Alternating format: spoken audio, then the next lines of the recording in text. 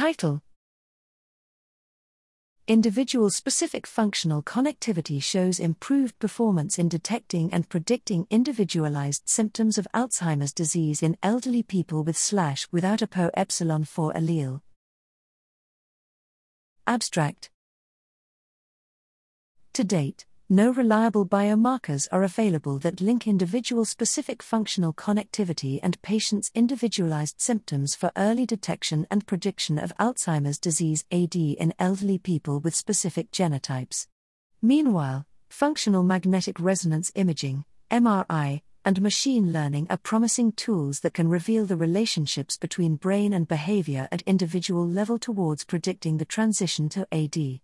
In this study, individual-specific functional connectivity was constructed in elderly participants with apolipoprotein E, APOE for epsilon-4 allele, N equals 120, and without APOE, for epsilon-4 allele, N equals 115, respectively.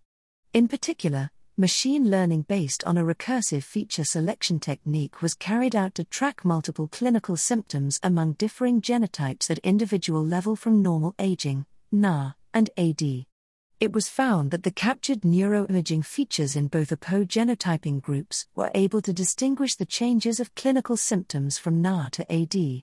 Besides, our findings illustrated that the connections between individual-specific functional regions exhibited significantly higher correlation between estimated and observed scores in multiple clinical symptoms than those from atlas-based functional connectivity for both APOE genotyping groups, while no significant performance was detected when the data of two APOE genotyping groups were combined for the estimation models.